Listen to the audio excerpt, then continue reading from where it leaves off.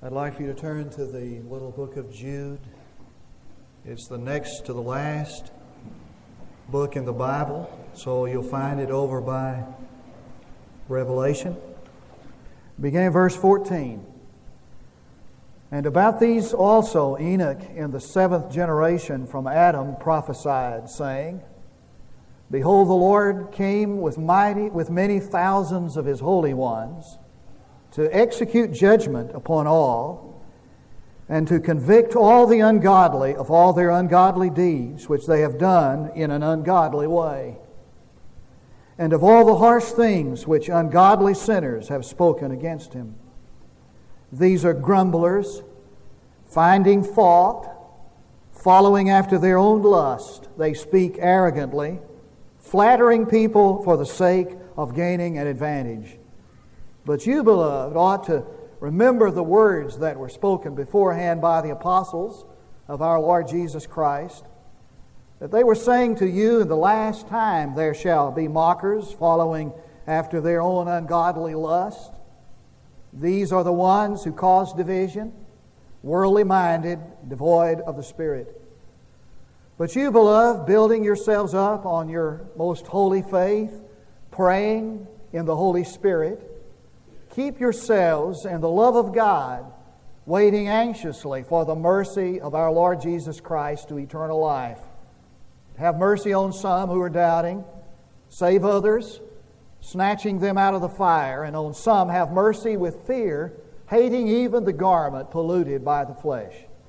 Now to Him who is able to keep you from stumbling, and to make you stand in the presence of His glory, blameless with great joy, to the only God, our Savior, through Jesus Christ our Lord, be glory, majesty, dominion, and authority before all time and now and forever.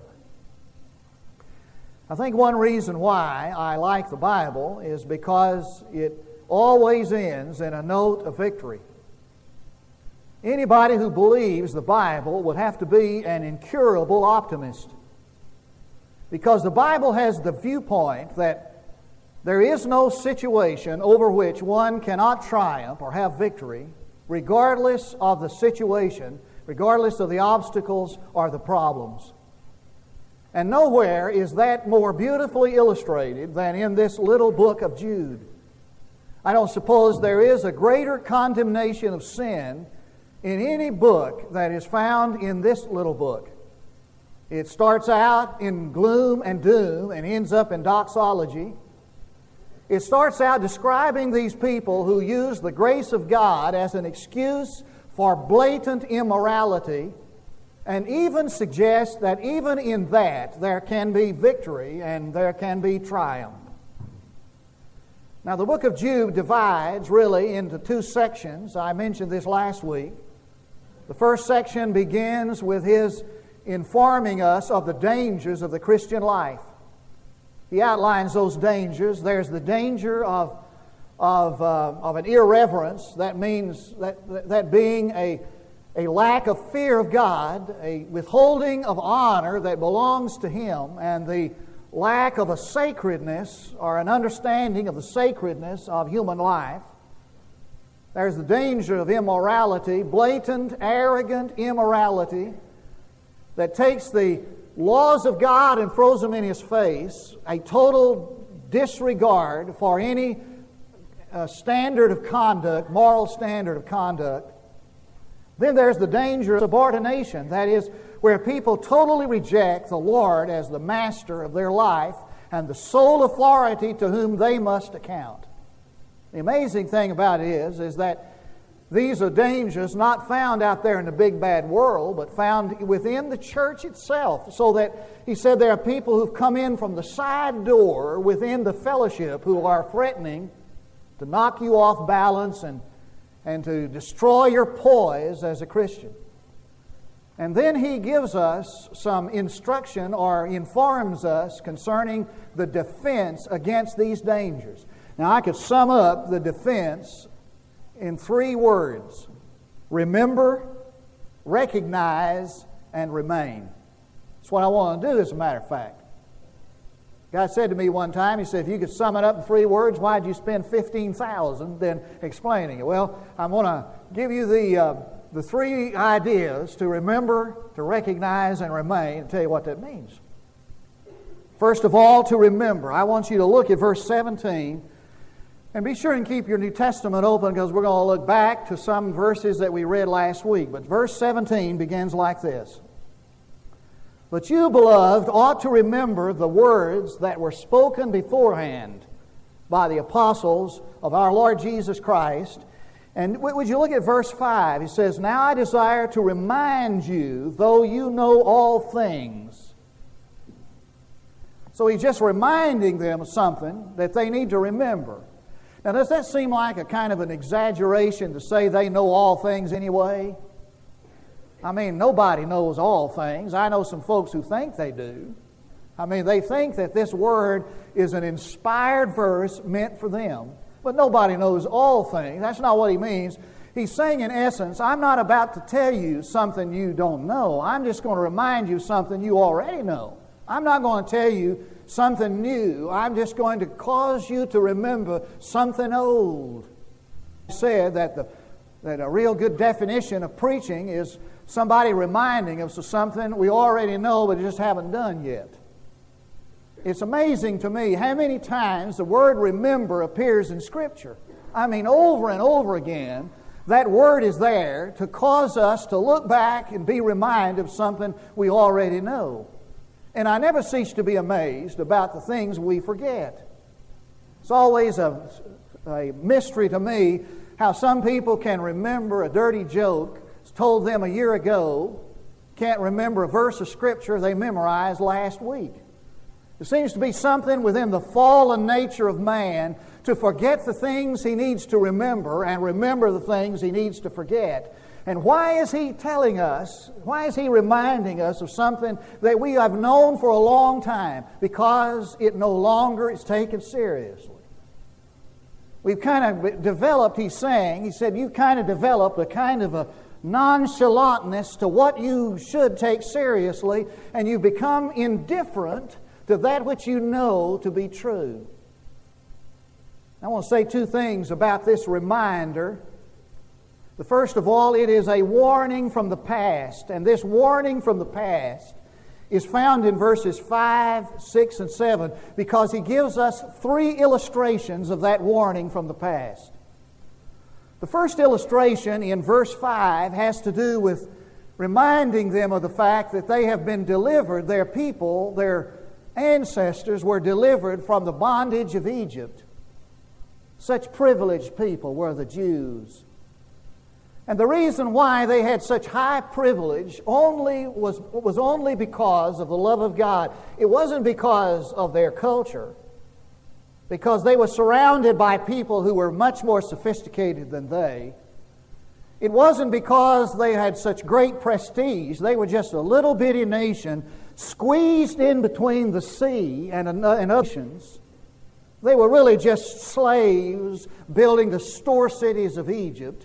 And somebody said that if we were calling or going to develop some kind of people for ourselves, we would have called out the Egyptians. We would have never called out the Jews, because the Egyptians' reputation was far wider, and their prestige was far greater, and their power was much greater than the Jews. But God loved these people, and He gave them the high privilege of being His people. And what He's saying is this, watch this. Not even privilege, high privilege, does that guarantee an immunity against the judgment of God. You may be the privileged people, and I suppose that most of us would say that Americans are the most privileged people in the world, but that doesn't guarantee immunity against the judgment of God. And the second illustration he uses there is the illustration of angels. And he said these angels had this domain of a position of glory, and the domain of glory, and because of their rebellion they were cast into the fire. What he's saying is this, that not only does privilege not guarantee you immunity against the judgment of God, neither does position. I mean, you could have status, and position within community or church, that doesn't guarantee you immunity against God's judgment. And then he uses an illustration of Sodom and Gomorrah. Now, I have to confess that gave me a little bit of a problem. But Sodom and Gomorrah were these cities that were so wicked and so vile that God destroyed them in fire. He scorched the earth with them. Now, how could it be that God would use Sodom and Gomorrah as a comparison with Israel? You can't compare Israel with Sodom and Gomorrah, can you? But as I read about this and studied it, I came to this conclusion. What God is saying is that I'm no respecter of persons. God abhors an unbelieving Israelite the same as He abhors an unbelieving Sodomite. Now, listen carefully. God judges an unbelieving church member the same as He judges an unbelieving Sodomite. He's no respecter of persons. We need to remember that. Not only is it a warning from the past, it is a warning from prophecy. Now I want you to look at verse 4 with me, please. He's saying, for certain persons have crept in unnoticed, those who were long beforehand marked out for this condemnation. Skip over to verse 17, that's what it says. But you, beloved, ought to remember the words that were spoken beforehand by the apostles of our Lord Jesus Christ. He's saying, well, the fact that there was in this church these kinds of people, this was prophesied hundreds of years ago. It ought not to surprise you that stuff like this goes on in the church, that there is immorality among God's people, that there is irreverence, a lack of respect for God, that there is insubordination, people refusing the lordship of Christ. I mean, that shouldn't surprise you, he's saying. I get a little comfort from that, not much, but some. Because I know some people whose faith is just wrecked because what they see going on in the church. I talked to a guy this week who said, as I shared with him the gospel of Christ, he said, immediately brought up hypocrites in the church. I said, that ought not to surprise you that goes on in the church. I mean, he said the apostles talked about it, and he said, why, but long beforehand that was prophesied, and what he's saying is this, that's no surprise to God. I mean, nobody's pulling any wool over God's eyes. Nobody's giving Him a con job. He knows this goes on. He's not lost control. He'll take care of it. Don't worry about it. He'll deal with it all right. You don't have to worry about that. Just remember from history and from prophecy. Second word is the word recognize. Now I want you to look at verse 19 with me. He says, these are the ones who cause division. Now when he's talking about these, that pronoun is a reference to those people who've come in within the church he's warning about, that knocks us off balance and gets us off track, out of sync. He said these are the ones who cause divisions, worldly minded, devoid of the Spirit. Now it doesn't do much good to warn people of danger if you don't tell them what to look for or what to do about it. I mean, it doesn't do much good to tell a guy there's danger if you don't tell him what to look for, how he can avoid it. I got a letter this week that blew me away. I don't know when I've ever gotten a letter that hurt my ego any more than the one I got. I mean, it just really, really wiped me out. One of the most discouraging things that I've ever received. I got this letter. It started out like this. Dear Sir, you're qualified for AARP. Now, for those of you who don't know what that means, that's American Association of Retired People. I'm not that old, am I? I mean, give me a break. Louis Barker, not me. I mean, I'm not that old. And he went on in this letter to talk about all the privileges that were mine now that I'm ready for AARP. And I don't need that kind of encouragement. I mean, that kind of good news. You know, I've noticed that when you get old enough for AARP, you start getting all this literature about high blood pressure and loss of hair and cancer, all that stuff. I mean, I get, everywhere you look, Reader's Digest, all these magazines gives all these tests about how do you know if you got high blood pressure. Shooting at me, Well, that's the good news about all of it is that you have what to look for, and how to discover when you got high blood pressure or cancer and all that stuff, and what to do about it. That's the good news. Now, it doesn't do any good for a man to write in this book that there are dangers to the Christian life if he doesn't show us what to look for and what to do about it, and that's what he does. And he describes these people who have slipped into the church, who are causing the problems, 3 ways in verse 19. He calls them, first of all, he says that they cause division. They cause strife. In another place, he says they're like waves that just stir up foam. They're always marking out lines saying, I'm on this side and you're on that side. And they cause division and strife. I mean, they're not peacemakers, they're troublemakers. I mean, they cause problem, they cause division when they say hello. I mean, everything they do causes strife. He says these are the people to watch out for. And in verse 16, he further defines them with these words. He says that they are grumblers. Grumblers. Where it means fault find. In fact, the interesting thing about that word is it means the cooing of a dove. You ever heard a dove coo?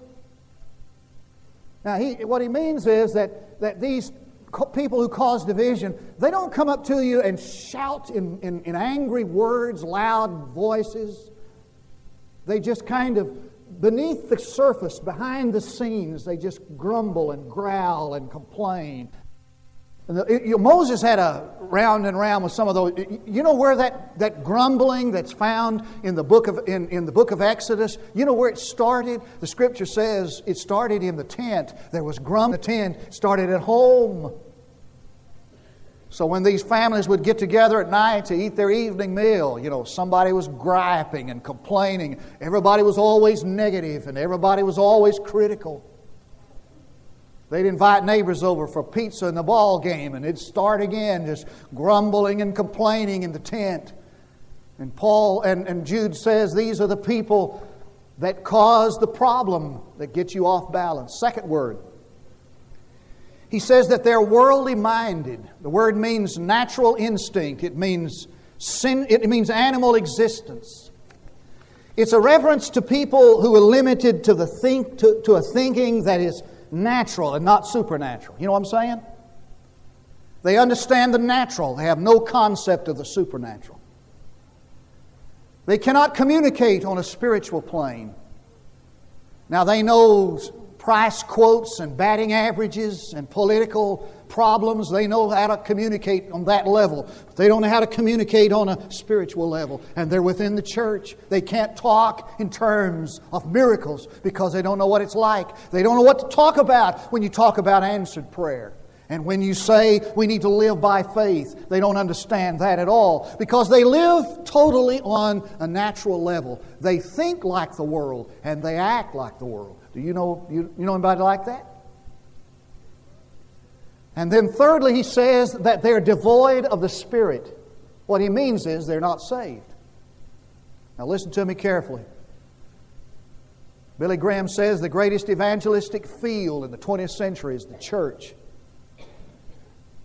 What he means is that we have people who come into the fellowship who've never encountered, who've never known personally Jesus Christ. And they enter into the fellowship, but they're not of the fellowship because they have never encountered Jesus Christ in a personal encounter. Jesus talked about these people. He said there are some sheep that crawl over the fence. They crawl over walls. He calls them thieves and robbers. And some, he said, enter the sheepfold through the door. And then he says, I am the door. And what he's saying is this, that the only people who belong to the family of God are the people who come by Jesus and through Him. And he's saying that in this fellowship, in the church, Jude is saying, there are people who are a part of the fellowship, part of the group, but they have never come to know Christ, and they've not come into that group through Him. So there's no evidence of Christ on their life. Recognize them. The last word is remain. Now I want you to look with me because I don't want you to miss this, to verse 20 and 21. It says, But you, beloved, building yourselves up on your most holy faith, praying in the Holy Spirit, keep yourselves in the love of God. Keep yourselves in the love of God. Now, what he is not saying, listen to me carefully. Our church has become somewhat ecumenical. I mean, it is literally becoming ecumenical.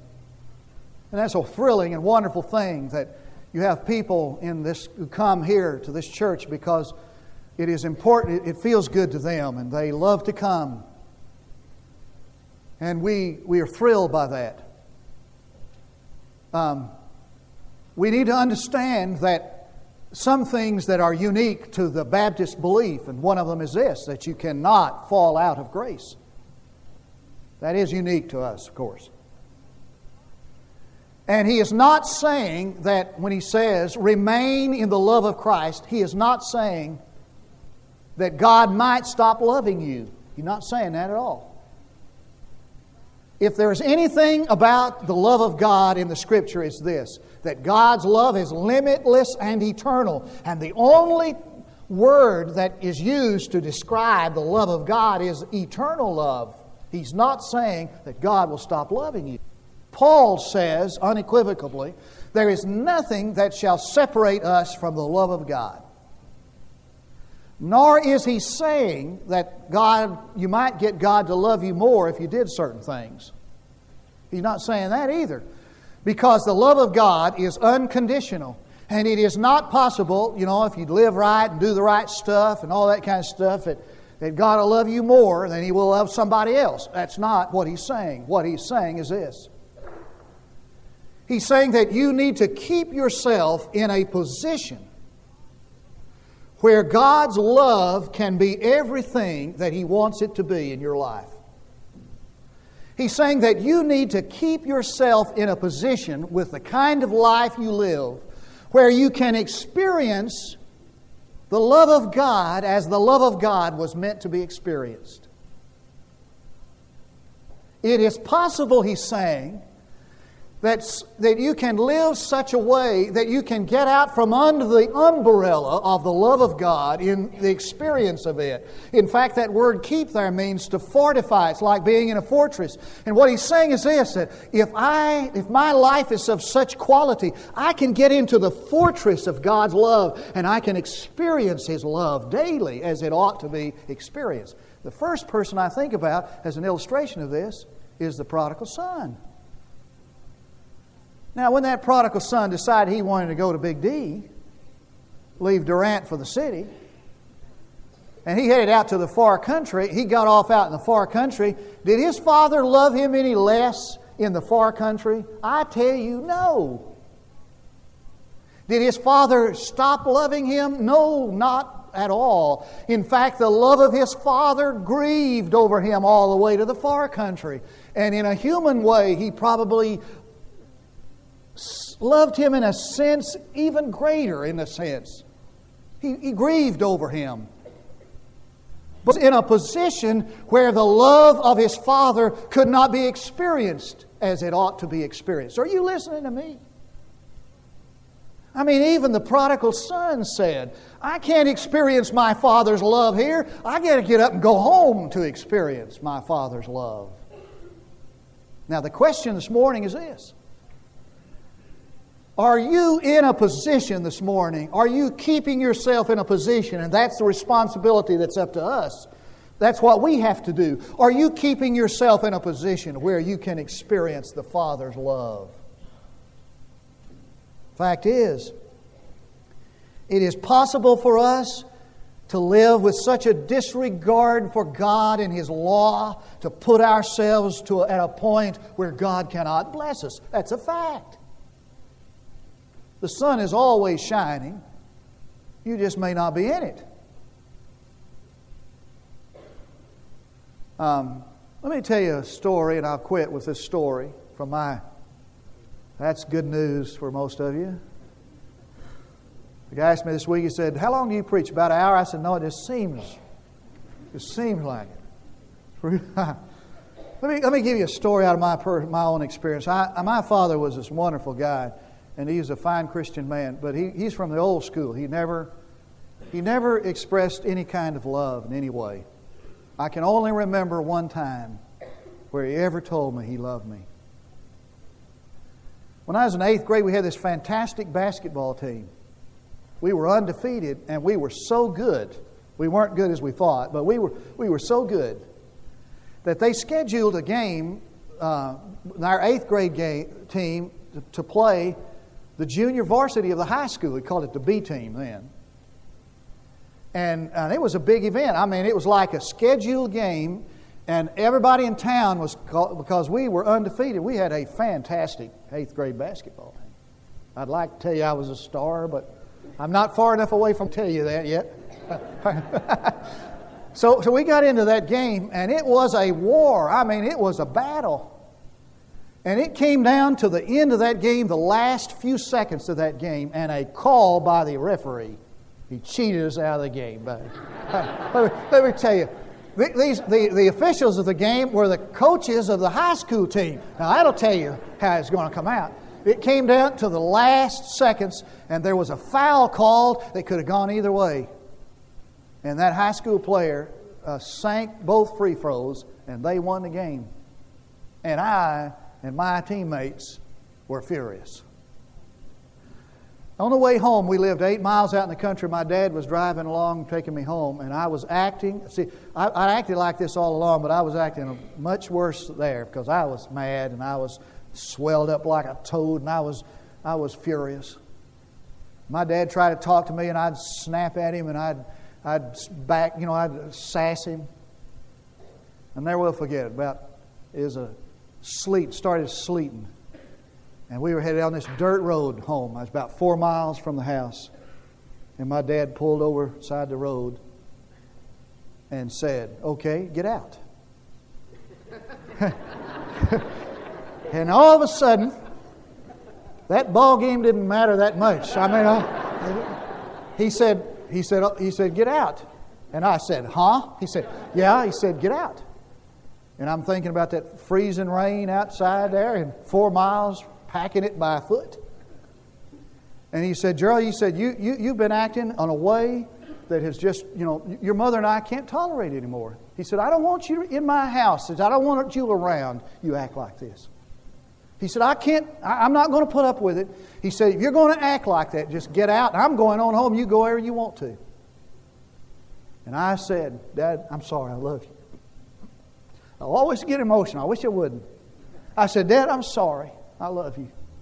And he looked back at me, and this is what he said. He said, "I love you too, Gerald." It's the only time I ever remember him saying it. He said, "I love you too." But he said, "I'll tell you, the way you're acting, we can't have in our home." I said, "Let me stay, and it'll be just perfect from now on. It'll be just fine." So he cranked up the car, and we went on home. And he started to park the car. Our garage was separate from the house, so I had to go open the garage door, and he was pulling it in, and I shut the door, and we started in the house, and he put his hand on me. Never did touch me, ever, except to whoop me a couple of times, which I never deserved, by the way. And he put his hand over on my shoulder, and this is what he said. He said, "Gerald, we won't mention this to Mother." You know what he was saying? He was saying, everything is okay now. You're back in a place, in a position where I can love you as you ought to be loved. My question to you this morning is the quality of your life such that God's love and blessing can be what He wants and you need? Let's pray together. Our Father, now in this moment of truth, we pray for an honesty that will help us to come to terms with our relationship. If we've never come through Jesus Christ, help us to be willing to admit that. And if we are of such life that we're outside the experience of your abundant love, help us to repent of it For I pray in Jesus' name. Now would you please? I'm going to invite you this morning to come accept Christ as your Savior. Oh, what love He has for you. And until you come to Jesus Christ in repentance and faith, you'll live and die outside His grace. If you've never come to know Jesus Christ by simple faith, trust, the surrender of your heart and life, like a little girl came in the early service, I knelt down and I said, "What's all this about?" This little girl said, "I want to be saved." Maybe you need to come this morning and place your life in this church. Or there might be some of you who would be honest enough to say, the character and the conduct of my life is such that I cannot experience for myself the love of God. While we stand to sing, why don't you do something about that today? While we sing, you come on the first word.